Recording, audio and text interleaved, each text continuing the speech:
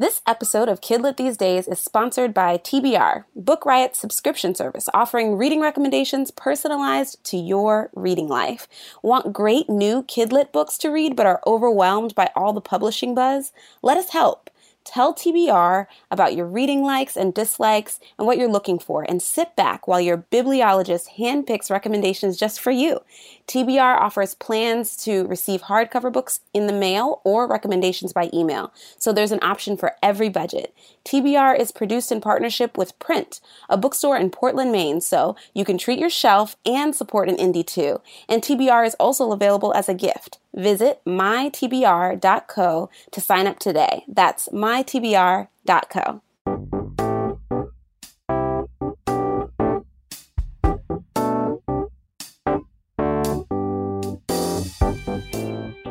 Hello, and welcome to episode 34 of Kidlit These Days, a Book Riot podcast.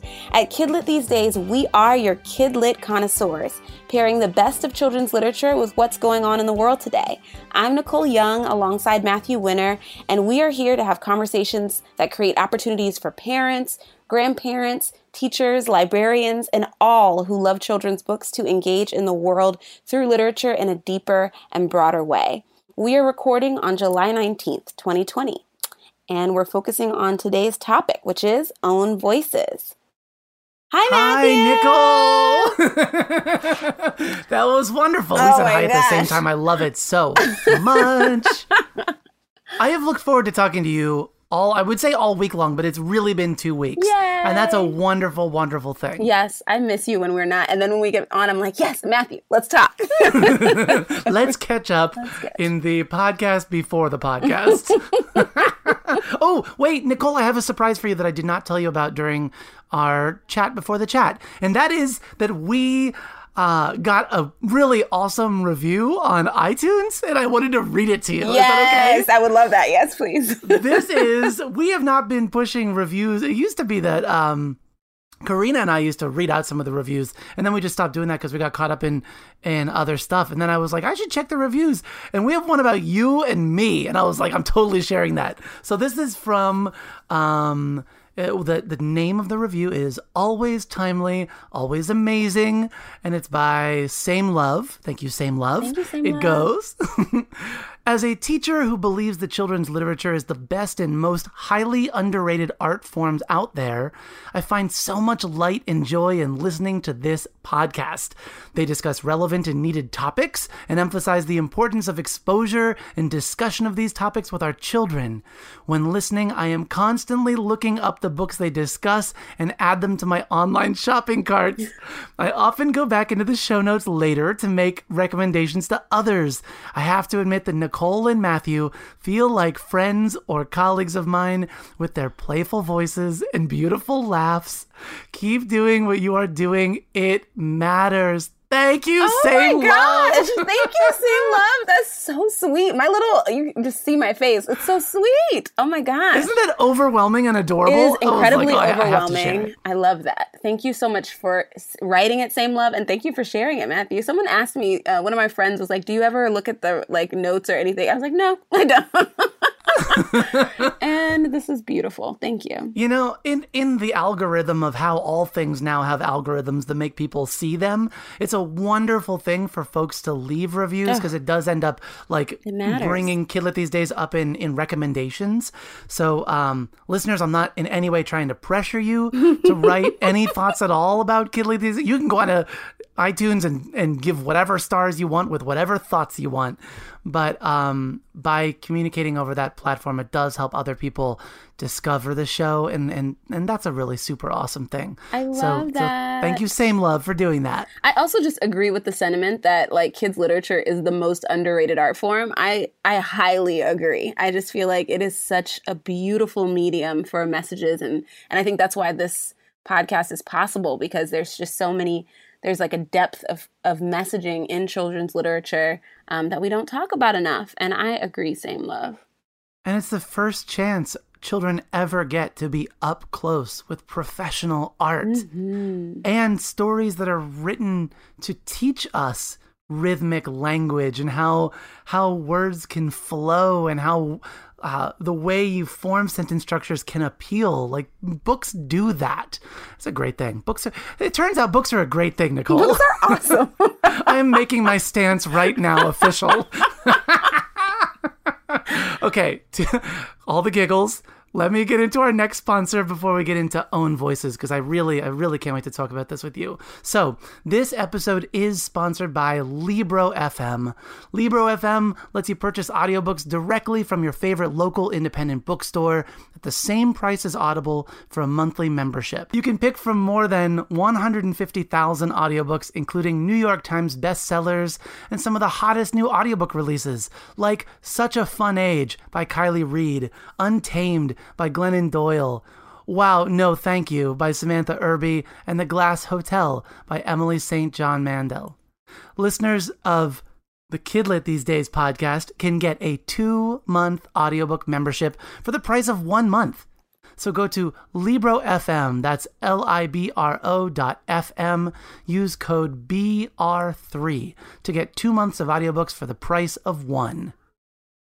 And let me tell you, Nicole, I use Libro all the time.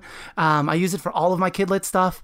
They have the books that we're going to be talking about in our book recommendation today are books that I got through Libro as well. And it does help to know that the proceeds are going to keep those indie bookstores there. I've heard from a number of indie bookstore friends as well that own or work at indie bookstores saying that it really does help. They really do like getting those little kickbacks from places like bookshop.org and from Libro. So it's working. It's good. Keep it going. I love it. I think I tweeted you this week, Matthew, because I was having some library love moment because yes, indie bookstores, but also libraries. And I have been on like this audiobook kick ever since we started this podcast together. And I have been doing all of these audiobooks. And there was a book that I wanted that the library didn't have in its audiobook thing. And I just clicked the recommend. And literally the next day, the library was like, we have it for you. Do you want this audiobook? I was like, whoa. Oh my God. I love libraries. I appreciate you all. I mean, just the fact that I could get something for free. It was amazing. Anyways, yeah. I am deeply, books are awesome. Again, underscoring books are awesome. And the people who are getting us books with care and curating books for us, both at the library and at the local indies, is just amazing. It's a way to feel cared for in a time like this. Is like having this attention to detail and these people who are like, hey, we want to make sure that you've got great books at your disposal. It's wonderful. We could go on and on, but arguably, and I am not the first person to say this. This is from listening to many, many podcasts where folks have talked about this, but arguably the American public library system is our greatest institution. Our greatest thing as America that we have created is this amazing access to all for knowledge and for resources. And as you said, this responsiveness as well. You want this? I'm sure other people will want it too. Let's make sure we get it right away. It's amazing. It's amazing. So Own Voices. Here we go. Own Voices. Nicole, I know that Own Voices, it's a hashtag. I've seen it on book descriptions from publicists. I hear it talked about at conferences. I personally have strong feelings about and around Own Voices. I wanted to know, are you aware of the origin of hashtag Own Voices? No, I was really excited to see this and I want to hear about it. So tell me, please. Cool. All right. So did a little bit of research. This is from Twitter, yay, where the birth of many hashtags come. Yes. Before millennials started just using it as a turn of phrase. Corinne Duyvis, who is at Corinne Duyvis, Duyvis, September 6, 2015, tweeted this. Glad important discussions are being had. Would love to be able to walk away with book recommendations. How about a hashtag? And their next tweet said, hashtag Own Voices to recommend Kidlit about diverse characters written by authors from that same diverse group. So that's really what we're talking about here when we're talking about Own Voices. We're using it to denote a story with an element to the character or the character's identity or experience in the book that is something shared with that author, or in some cases too with the illustrator. I love that. And I think I've been thinking about this topic this week. And so John Lewis, Representative John Lewis, passed away this week. And lots of beautiful, he was a civil rights leader. He walked the Edmund Pettus Bridge, all of these things. But there was a lot of just like videos circulating around him. And one of the ones was he was talking about how when he was a teenager in 1956, him and his friends and cousins had tried to get library cards, but they were told that the library was for white people only and that they couldn't access the library, right? So we were just having this conversation about how the beauty of libraries, but for a very long time, a lot of people did not have access to them. And similarly, like if the libraries were segregated in this way, oftentimes like books and particularly kids' literature, right, has been segregated and there haven't been a lot of spaces for own voices writers to come in, right? So like if you're a trans writer, if you are a Black writer, if you're a Black trans writer, if you're an Asian American woman writer, like there has just not been space for you in the industry. And so I think there is an important conversation around like us highlighting these voices, but also it's about what kids see, right? So like John Lewis going into that thing, you know, he wasn't going to see in the library, see books that represented him and his experience, his lived experience. And so it's exciting that we're living in a time where more and more own voices, children's books exist. But I think the importance of this hashtag is around elevating stories that people haven't been able to see themselves when they read books, right? And it's so exciting that we're living in a time where more and more people can. Yeah. It also means as the hashtag becomes more and more prevalent, more and more used, that it becomes interpreted in different ways and also has become a bit, I don't know if the word here is divisive. It has, I've been at writing conferences where authors have asked, where specifically white authors have asked, but if we're being told that we're supposed to have diverse books and that we need diverse books and diverse books matter, but yet you're telling me I'm white, I can only write white characters, then how is that diversity going to happen? There's a lot of problems with statements like that, of course. Well, I think that the term white rage is often used to describe that reaction of a white person feeling like this isn't fair because I just want to write down like in my naggy voice. But in all seriousness, the question of who can write what stories and who should write what stories is something that is being discussed a lot. And also, I was mentioning to you before recording that I've been seeing that hashtag being overused a lot. And in cases of publicists, it's being used as a means of trying to hook reviewers on centering that book. And in some cases it's being misused. And so we want to make sure that we spend time unpacking that so that the folks listening, that all of you listening, can have a better sense of how to identify if a book is own voices, the value of it being own voices, and when to read critically. Well, you should always be reading critically, but when to read more critically if things feel like they're off. To read more critically and think, is this really a book that is best representing the characters in it, the identities in it? Is this a book that should be on my shelf? Mm-hmm. And you and I talked about... Oh, go ahead. No, I was just going to say I'm sort of stumbling through this, and I think that's okay. But that's why I'm excited about engaging in this with you, Nicole, because it is complicated, and that's okay too. Yeah, and I think you and I talked about this. The start of this conversation was around books, especially picture books, right? There are more and more of them that feature a drawn protagonist of color, right? So a little Black girl will be in a book about a garden, or a little, like there are these instances where more and more of the imagery is a protagonist of color, but oftentimes the person who is drawing them or the person who has written that story is not a person of color, right? And how that is an instance where it's like, yes, there is more representation technically of Black children in children's literature and picture books, right? But we have to ask ourselves, is that the best, is that white author and that white illustrator, are they the best people to bring that story forward, right? Like, I think about, so Matthew Cherry and Vashti Harrison's book, we've talked about Hair Love a ton. Yeah.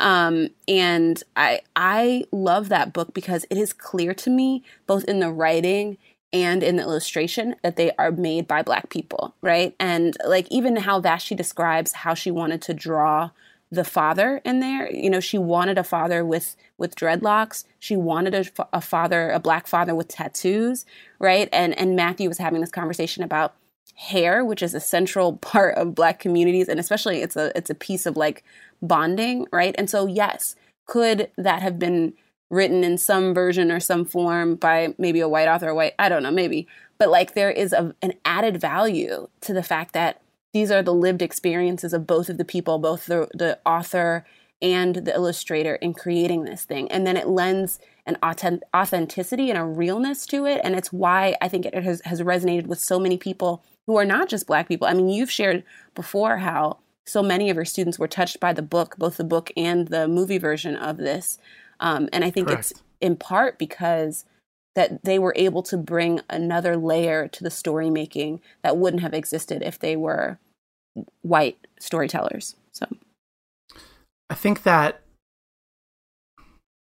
I mean, it is complicated. I think the one thing I come back to a lot and point out to folks, just so we can have reference for understanding, and for those listening that have not seen these before, the two resources I would point out first are the resource from Lee and Low on the diversity gap in children's books. Mm-hmm. The information is from, it's a 24-year period when they last did this infographic. It was 1994 to 2017, and tracking that trend of representation of people of color and Native people in children's books. And we, as of the time of making this infographic, it notes that 37% of the U.S. population are people of color, but that 13% of children's books in the past 24 years contain multicultural content. And specifically, what I think is so important and of note in this infographic is that it shows, you know, a line of 24 bars, 24 years, the percentage of books that were written by people of color or written about people of color by people that are not. So you're seeing, you know, in like 1980 or 1994, you're seeing that 90% of the books that had people of color or Native people in them, 90% were written by white people. But in 2017, we're not even that much better. You're at 31% are by 31% of the books that have representation of people of color or Native people are actually written by them, which still leaves 69% that's not. So a strong majority that's not. And being able to ask yourself, what does this mean? And am I okay with that? Mm-hmm. I think is an important thing. I think that there is definitely value in seeing yourself in a book, in seeing your skin tone and seeing your experience. But I think there's a much deeper and authentic connection to feeling like you're seeing a truth on paper, not just a depiction. Yeah, that makes me think about Ezra Jack Keats, whose work was huge in my own childhood, right? Like those were for a long time, the only books with Black drawn protagonists that my mother could find for me. And so I grew up on all of the Ezra Jack Keats books, right? And I think that I still think that they're stunning. But a critique of him at the time from other Black artists and illustrators and authors was that, like, nowhere in those books does it talk about race, right? Like nowhere Yes. In those books is there an awareness that this child that you have drawn as Black has a lived experience that is also influenced by his Blackness, right? Yep. And so while it's deeply important, again, those were the only books I had for a long time that had Black kids in them as a kid. But it's still, it's not enough. And we have to, like, when you're talking about what does it mean, I think we have to have a frank discussion about, like, what does white supremacy and racism look like in the kids' literature space, right? And it looks like Black people, brown people, Asian people, Latinx people not being able to tell their own stories. That's what it looks like. And Own Voices as both a Twitter hashtag, but then also as like a driver of a movement, hopefully in an industry, is about how can we recenter the need to have people from those groups. And I'm talking racially in particular, but I've talked to, we did the disability, like we've talked about disability in work, and there's just a dearth of books written by people with disabilities about children with disabilities, right? And there's a loss there. Like we lose out when we don't have those people directly speaking to their own experiences. I think not only disability, but also neurodiversity. We have a lot of books in those two particular categories. For me, that's where I'm seeing so much of the, I don't know if I want to go so far as to say appropriation, but there is certainly talk of, well, I taught this class and I had this blind child, but there's just no picture books about blind children. So I decided I would write it myself. And while I think intentions are good and no one maybe on the surface thinks you're trying to profit off of that child's lived experience, you're absolutely losing something when you are writing that outside of an experience that you have. There are ways to, I don't want to say compensate for, but there are ways to do the work that I think are important to note, and we're going to get into that as well in our book recommendations. But I think, for example, folks having an idea and being able to let it go and say, is this really my story to tell? And being able to let it go if you feel like the answer is no, knowing that you will be granted other stories. Your creativity will grant you other stories. Or also the opportunity to give the story to a person that would be more representative of the experiences you're trying to communicate, or to co-write a book with that person. I think these are steps toward that can be very helpful. I think that we'll get to examples later. I think that's really going to help illustrate the point. The other resource I wanted to share, which I'm sure you've seen, is the resource that Sarah Park Dahlen has created each year with David Hike, the Diversity in Children's Books. It came out in 2018, the most recent one, but it's an infographic showing children standing in front of mirrors. And as of 2018, taking information from CCBC, the Cooperative Children's Book Center at the School of Education in the University of Wisconsin-Madison, which is a place that records and analyzes all children's books. Wonderful resource. They release information every single year. This infographic looks like it's being made every other year because it was just recently updated. But it has, for example, the child at the end, the white child, 50% of the time in those children's books is seeing themselves reflected in the characters, the storylines, the backgrounds in these stories. And the next greatest representation is animals. Wait, can we pause? My favorite. This is my favorite one. No, my favorite doing this. I get to bring you back into my classroom, Nicole. This is my favorite. When I was doing this work with my fourth graders in particular, leading into the diversity audit that we were doing of our library, one of my students rightly called out, wait, so animals make up more than American Indian / First Nations, Latinx, Asian Pacific / Islander, Asian Pacific American, and African American, all combined. We have greater representation of animals. And we can go round and round on the argument for why we use animals in children's books. It does allow the character to be anyone, but it also ends up like allowing for stereotypes in animals to happen is definitely a thing. And in stereotypes in trucks, in stereotypes in buildings, stereotypes in all things that you wouldn't believe, that as soon as you anthropomorphize them, they start taking on qualities of real humans. And that can and sometimes is very problematic. But to have identity being talked about, children need to see themselves, and they are not bears. Yes. I think it's interesting. The animal one, I love that this is included in the graphic. It makes me laugh when I see it because it makes me laugh, you said? It does. It makes me laugh because it's like, it's so true that, and I'm so glad they included it. One, so that children like the one who highlighted that this is like, they have more representation than all of these other groups combined can see this illustrated. But I do think there's been a conversation for a very long time about the erasure of identities when you fold them into animal identities, right? Like there has just been a conversation about this for forever. And that's with almost everything pertaining to kids' entertainment, right? Like it's not just literature. It's also the movies. It's also like whatever. When you choose not to like put in a human being into that spot, right? And there's a choice that you're making there. And I think it's interesting. You and I have done a couple of episodes about LGBTQ representation and pride. And so many of those books, especially in children's literature, are animals, right? Like they are so often animals. Many are animals. And like that is erasure. So glad you brought that up. That's yes, erasure. It absolutely is.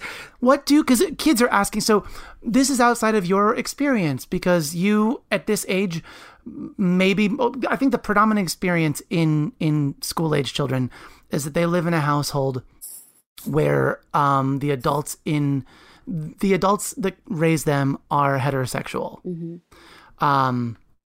I don't believe statistically that I'm making a leap there. I don't think you are. But then to say, so I know you don't know about queer individuals. They mostly look like rabbits and whatevers and what else. Like, come bears. On. What are you doing? Actual in-between characters that are like both a bunny and a bear. You know, like just things like that. Oh, yeah. Yeah, and I think they're good. They help bring us to a certain point in the conversation. But then that's where we stop. Yes, they leave us there. Yeah. It's the wait, I want to give you this book, and the book you just mentioned, you know I love that book. I love that book. But if we are going to stop at that book, if we're going to stop at Bunny Bear, if we're going to stop at whatever, then that's where we have an issue. And I think that some books do it just the right way, using certain characters told a certain way. But if we are excluding identity to that degree of erasure, then yeah, man, we are getting into it. And there's so much more I want to talk about. So I want to ask you, if you were with a group of, let's specifically look at teachers, because for the folks that listen to this, teachers and parents in particular, let's do anybody that has a bookshelf at home. Mm-hmm. And it's a bookshelf for children. So anybody that has a bookshelf for children, there, that seems to be most of our listeners. Yep. Good. I see the listeners raising their hands. We're good. Everyone's got one. Mm-hmm. So people with bookshelves for children in their space, what to you are ways of approaching, evaluating that shelf for own voices, for making that space? We're certainly not saying throw out every book you own. No, absolutely not. But we do want to, as a librarian, the word we would continue to use is we want to continue to curate. Mm-hmm. We want to continue to take out those things that aren't serving the way that they could and replace with things that are serving better. So Nicole, for you, what does that look like? I think for me, so of course, the first thing I go to, I want especially white children in my life, but every child in my life to have books that feature characters of color. And then I just have to go to the back of the book or look at the author's page and just see if that person is also a person of color who is doing this, right? And so I want every child in my life to have picture books in particular, that feature Black children, and then I want to flip it to the back and see if that author is a Black person. I want them to have books that feature Latinx children in multiple experiences, right? And so I'm going to flip to the back and see. And, I want there to be more representation for LGBTQ kids. And for right now, I will take the animal books, but I would love to see more and more that are written by queer people about queer children.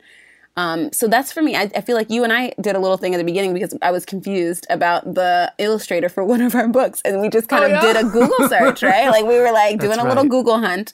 And we also looked at the back of the book. You had the book copy. And so you looked in the back. And so I think it's just taking that one more minute to when you're at these independent bookstores, when you're at the Barnes and Nobles, when you're at the library, just to look in the back and see who are the writers and the illustrators. And you know what also happens when you take that extra minute, and I mean this earnestly, when you take time to take a name that is printed on a book and type it into a device and then look for that person's photo, or more importantly, their bio, because I'm thinking of people that whose race might not read. Gosh, how do I say that, Nicole? Oh, white I don't presenting. want to just assume a white presenting person. Thank you. I don't want in any way to feel like I'm forcing authors to out their identity, how they identify, what if their family comes from a different country, if they come from a different background, if they are queer or not. I don't want to put people in a position to out that if that's not something you're comfortable sharing. But at the same time, I would say, if you feel like it's in the service of your readers and in the service of your book, I think that being able to share those aspects of your life or your upbringing or of your background or your family allow a place for children to also connect. Mm-hmm. I think that's important. But no, anyway, but I was just going to say, taking that time to look it up also means that you're going to more likely remember that person's name. Yes. Because you're making that meaningful connection. It gets hard if I was recommending from a reader's list. I could say, if you look at the Coretta Scott King Award, a criteria of the CSK is that the author and or illustrator must identify as African American. Therefore, I know if I'm pulling a book from there, that is how that individual identifies. If we look at the Pora Belpré, same thing. Mm-hmm. But if I look at, for example, the Stonewall Award, that's not a criteria. And I don't know if I feel like it needs to be or not. That becomes very gray to me. As a queer identifying man, would I like to know if this story is coming from an own voice or not? I gotta say, yes, I do, because I was not a person that ever had the privilege of seeing queer identity in children's books, mm-hmm. in media, in anything. I mean, I think about like how probably many folks, their first experience, many queer folks my age, one of their first experiences seeing queerness depicted was like through Will and Grace and all those problems. Yeah. Things like that is what's coming to my mind.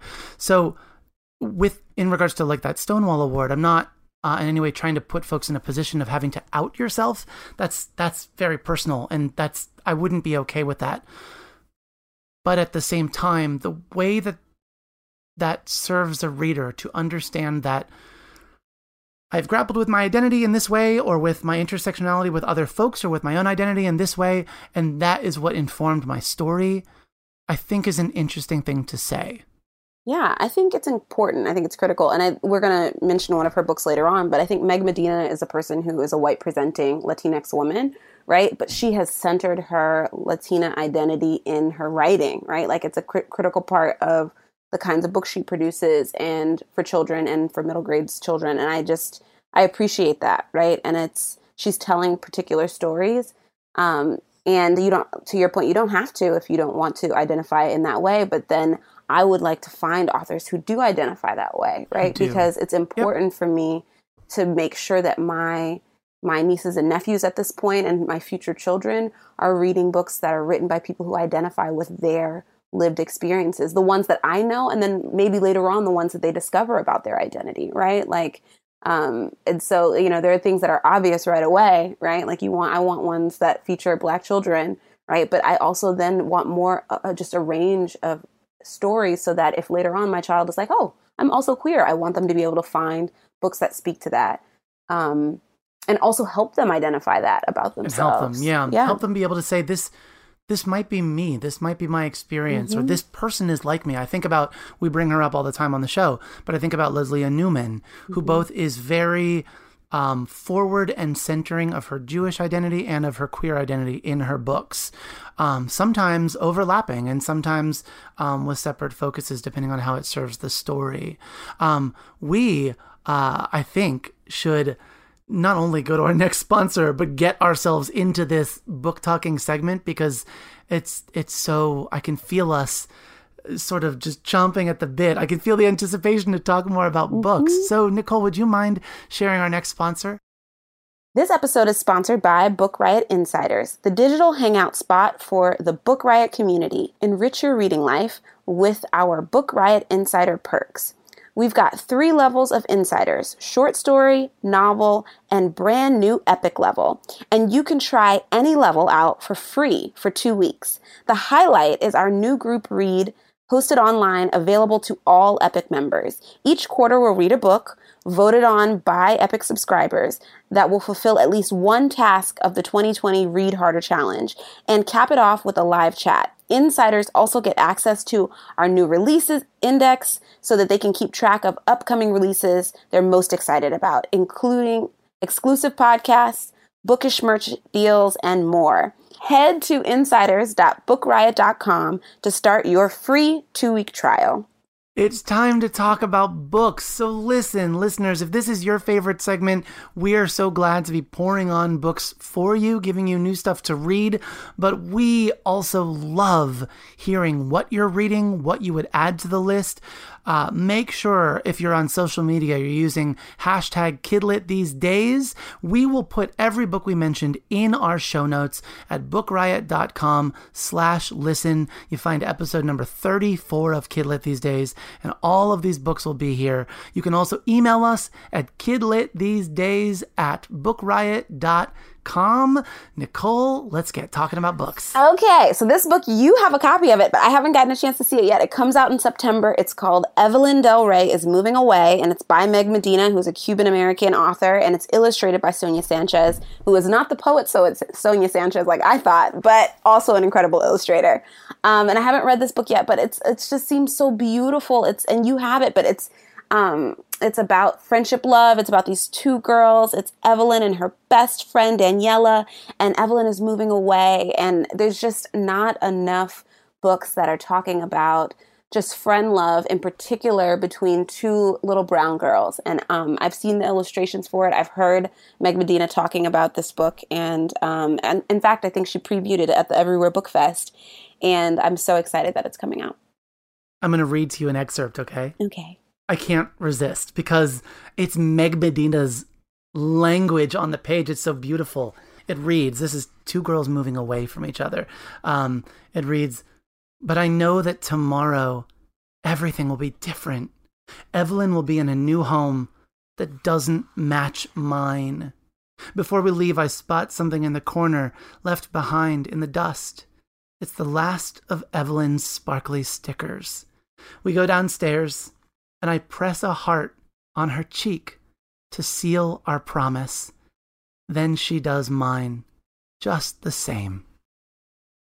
I'm gonna leave it there for you. Oh! I'm sure the images are going to your head. It's so beautiful. I've been aware of this book since, when was the last ALA? January. Oh. In Philly, when I went up to Philly, and oh my goodness. So folks, you gotta wait till September, which isn't that far away.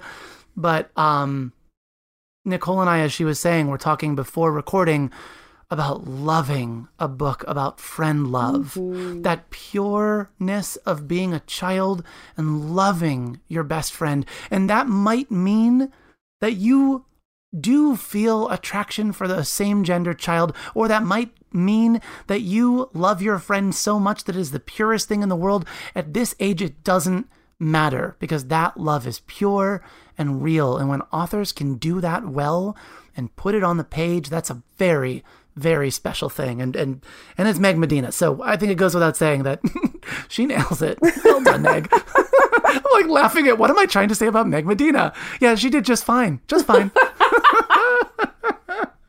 Okay. I have a lot of books to talk to you about, and I wanted to bring up just a little note about Own Voices, Nicole, before I get into some other stuff, which is that the place to find solid own voices in children's literature is kids' comics. There are so many queer cartoonists making queer-centered stories in natural and beautiful ways, stories that don't just sit and center on like a coming out story or something, but just show those individuals being themselves and going on dungeon adventures and witchcraft things and all sorts of like weird, amazing things that work so perfectly in comics and just are. They just are in their queerness.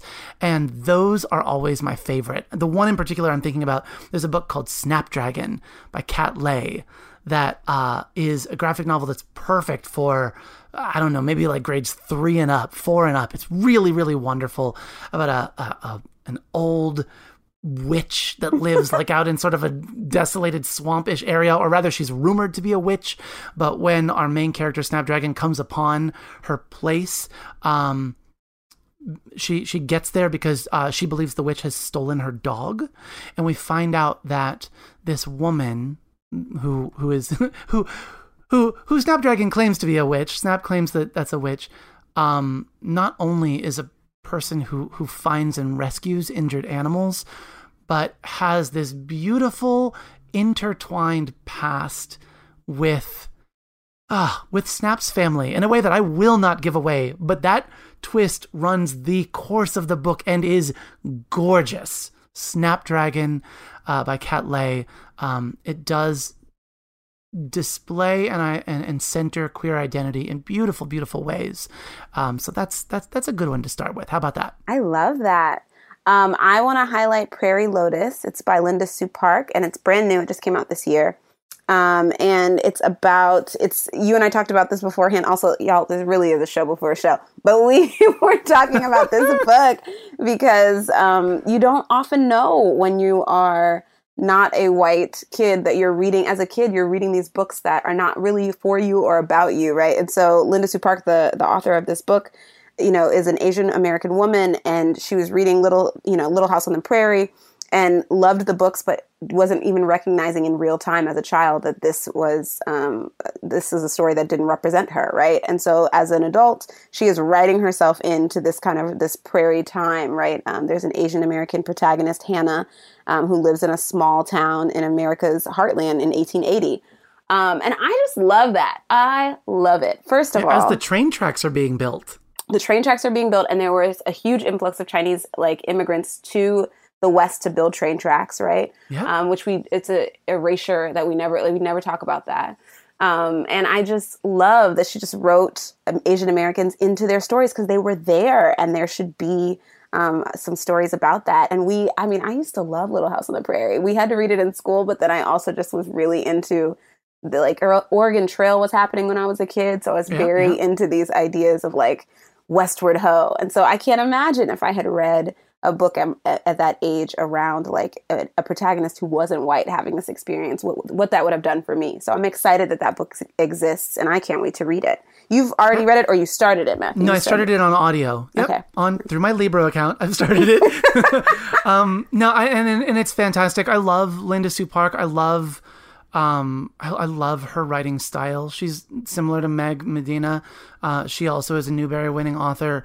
She knows how to craft a story, and Linda Sue Park knows how to focus in on characters. She beautifully balances the setting and the character, and each play a role in influencing one another. It's a beautiful, beautiful thing she does in her writing. And Prairie Lotus is a sweeping novel so far. It's outstanding.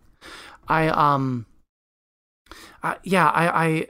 think about how many of us read books growing up that we didn't realize may have had problematic representation, but that it's our calling to confront that and to reconcile with that.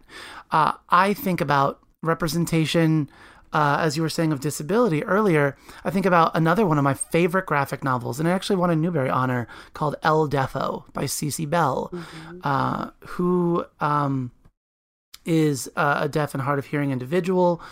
And in this autobiography, this graphic memoir, she writes about losing her hearing at a very young age and the at times very funny experiences of having a hearing aid that that allowed her the superpower of, for example, listening into the teacher's faculty lounge, because the teacher would wear the transmitter and just wouldn't turn it off, or into, like, God forbid, the, like, teacher's bathroom and things like that.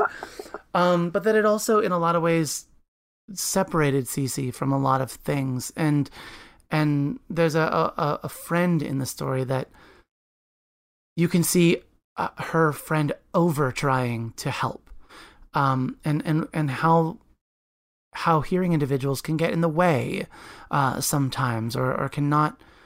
Sometimes we don't stop to ask, what do you need? How can I help? Right? So this graphic novel ends up being such a beautiful vessel to tell this story, because we can literally see Cece lose her hearing in this book, because we're seeing panels where the things that people are saying are starting to disappear, to fade out as she loses her hearing. And also, I don't know why I didn't mention this up front, Cece draws herself and other characters in the book as rabbits. So our attention is fully on the ears. And so it's just wonderful to have that call constantly to where our attention should be. So, yay. I'm all about comics today. We're going to get a lot of comics on this talk today. What would you like to share next, Nicole? I wanted to share, it's also similar, this conversation around Own Voices Disability Kids Lit. So Show Me a Sign is by Anne-Claire Lazat. And I have not read this book, but I am highlighting the it. Cover, though. The cover. The cover is stunning. I know this book. I can't wait to read it. It's also, I think, so I have a friend who is a disabilities advocate, Rebecca Coakley, hey girl. And she is a person who's always pushing me on making sure that when I'm talking to teachers, when I'm talking to parents, that I am centering disability voices just as much as any other voice. And part of the reason why she's always talking about the fact that in Kids Lit, there aren't many books rather, that talk about kids with disabilities who just are from communities with disabilities, right? Like are from places where, it's kind of normal for them to have a disability. And so I love this book for that reason, or the description of it. I can't wait to read it, actually. So Mary is from Martha's Vineyard, and actually historically in Martha's Vineyard, there was a large deaf population there. So, right, she's always felt included because she was around people who were also deaf. And that has been several people's experiences, right? Like they've grown up in deaf community, or they've grown up in little people community, or they've grown up in this way. And so I'm excited about a book. This is a graphic novel as well, I believe, that is, that's centering that. And so there's some change. There's a guy that comes to town, a young scientist comes to town, and Mary ends up being a part of this experiment that's really cruel. But I love that the premise at the beginning is this idea that she's from a community of deaf people. And that is a lived experience that a lot of people with disabilities have. So the next book I want to share, I think I'm gonna mention Rick by Alex Gino. I think that's a good one to go to next. Alex Gino is a transgender author, probably best known for George, a story about a child who wants to play the lead in the classroom or the school, the grade levels performance of Charlotte's Web. George wants to play the lead, wants to play Charlotte. And if you haven't read that beautiful book, please do. But one of the other characters in that story, one of the classmates of Melissa, as we come to know George after she transitions, is this character named Rick. And in this sequel that centers on Rick's story, and Rick is best friends with a bully character from George, Rick is exploring his identity because he does not feel attracted to anybody, and he asks himself if that's okay. In an environment where it seems that his family is really pushing him to talk about what girls he thinks are cute or whatever, or his mom, to her credit, actually does continue to remind him that it's okay if you like boys or girls. But in this story, we explore a third option of many different options, which is, what if you just aren't attracted to either? So to have a story that explores queer and questioning, that holds a light up to asexuality, was beautifully done. And if you get to reading this, which again is a fantastic audiobook, read by Alex Gino, I will point out, read by the author, this Rick's grandfather in this book is everything. And they bond over a nerdy sci-fi show, and there's Comic-Cons, and it's amazing. It's like, oh, it's the greatest thing. I just want to like call Alex up right now and be like, remember when you wrote that thing and how cool it was and whatever. Like that's how I want to be with Alex Gino over this book. Yes. It was just It felt like, wow, this is a book I wish I had. This is a book I wish I read when I was a child. But how grateful I am to be able to read it now and to reflect and to look at my childhood through a different lens and to think about the lives that my students are living and my son is living. That's a wonderful book called Rick by Alex Gino. I love that. What else you got, Matthew? Ooh, what else? Why don't we talk about The Refugee Experience? Mm-hmm. One of my favorite graphic novels of the year so far is called When Stars Are Scattered. It's the true refugee experience of Omar Mohammed, and it's also co-written and the cartoonist of the book is Victoria Jameson, who won a Newbery Honor for Roller Girl, her graphic novel. And why I wanted to bring that up, as I sort of did in the top of the podcast, is that this is Omar's story that Victoria helped to tell. Mm-hmm.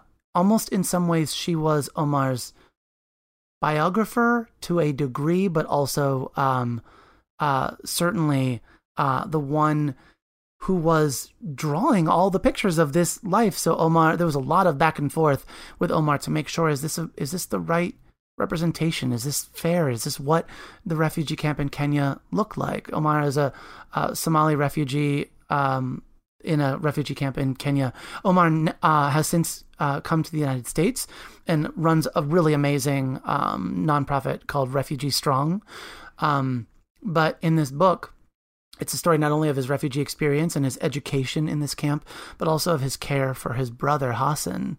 And it's wonderful and exceptional. But to me, it is an outstanding example of how two individuals can partner to tell this story. Victoria comes from a background of telling things through panels, of using that visual storytelling through comics. Omar has a lived experience, and this is the format through which he wants to tell it. And they both, I think it becomes very clear in reading the book, that they both really found their dance with one another to make this story what it is. In a way that you see Omar's truth down on the page, and it's done in a beautiful way, because you would imagine that spending every day in a refugee camp would get quite mundane and the same. But how do you translate that through a visual storytelling element like comics? And Victoria does an outstanding job. So that's When Stars Are Scattered by Victoria Jameson and Omar Mohammed. And I'm going to say it again, this also, which is very rare, but this also has an audiobook for it. And I think I bring it up, Nicole, because I think I've mentioned the audiobook before.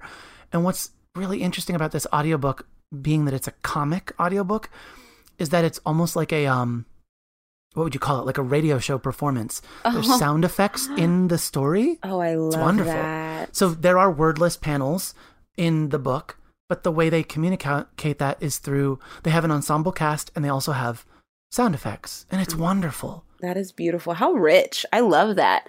I also we were talking earlier about white authors being like, well, where do I go if I can't write about white characters? And I think you talked about collaboration for own voices, but I also think it's about using your privilege. Like, we're having these conversations right now around what does it mean to be privileged in a society that is structured this way, and how do you use your privilege, right? And I think this is a great example in Victoria's case of using your privilege to elevate someone else's story, right? And doing it in collaboration with them so that it is true to their lived experience. Yeah. Do you know the picture book, The Catman of Aleppo?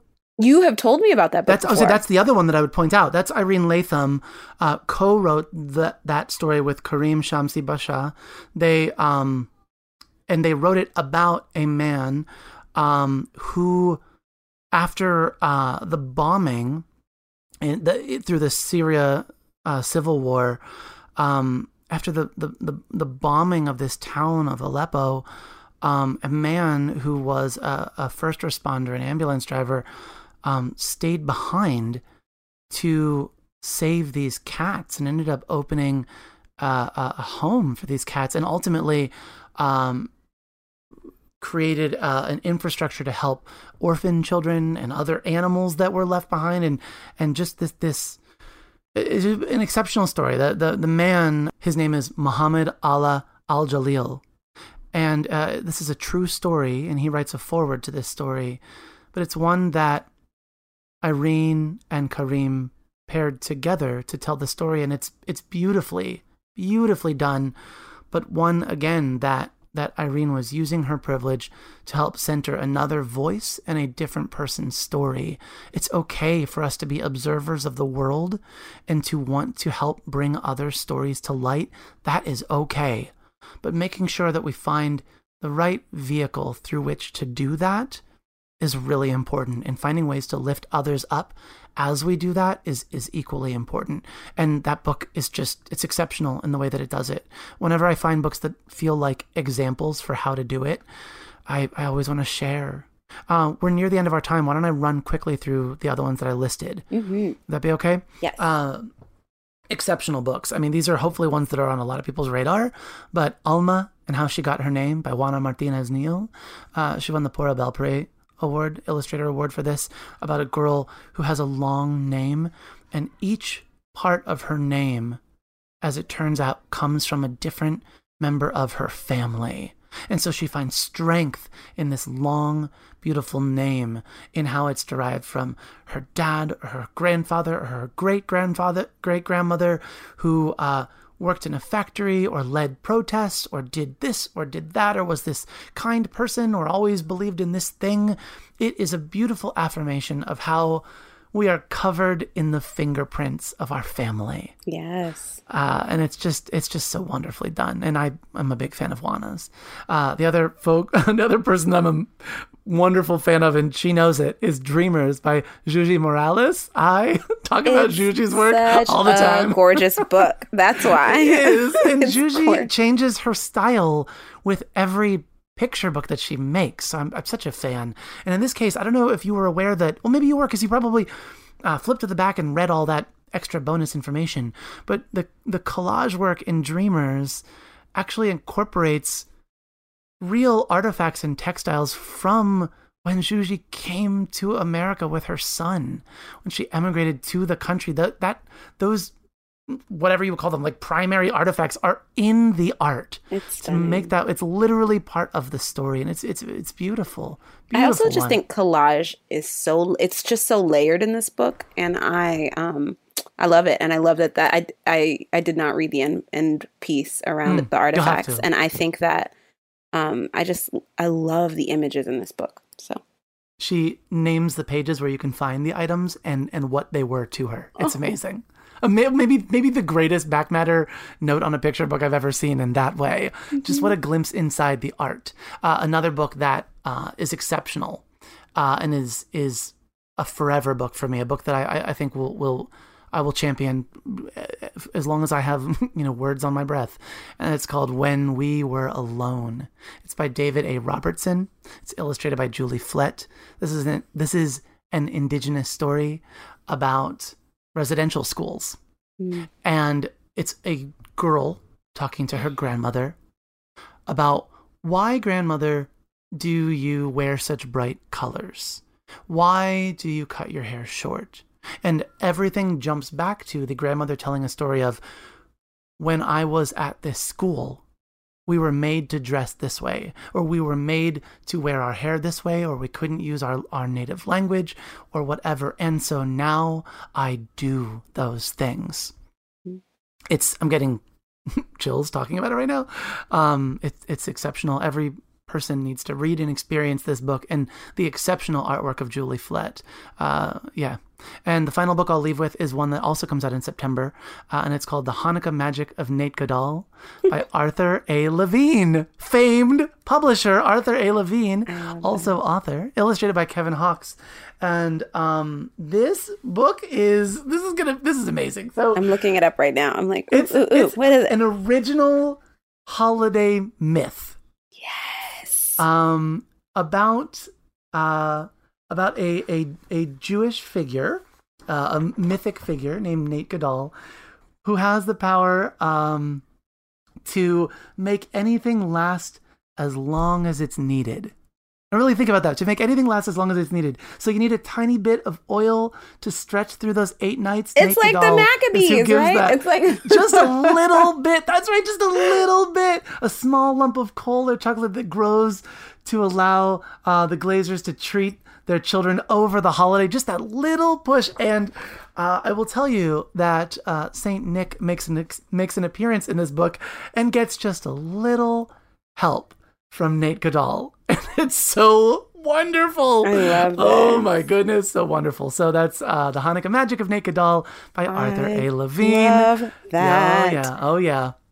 Well, that's an awful lot of books, and we're so excited for you to dig in. Thank you for joining us today. As always, we would love your feedback on this podcast. We always appreciate a rating on Apple Podcasts. And when you do that, as we said before, you can help others find this podcast too. You can find me, Matthew Winner, at Matthew Winner on Twitter. And you can find me, Nicole Young, on Twitter at ittybittyny. Thanks to D.R. Baker for sound editing on this episode. Thank you. If you have a story idea, reach out to us on social media using hashtag KidLitTheseDays or email us at kidlitthesedays@bookriot.com. We would love to hear what you're thinking about and what you would like to hear on the show. May your coming days be storied, and may the good stories keep on coming.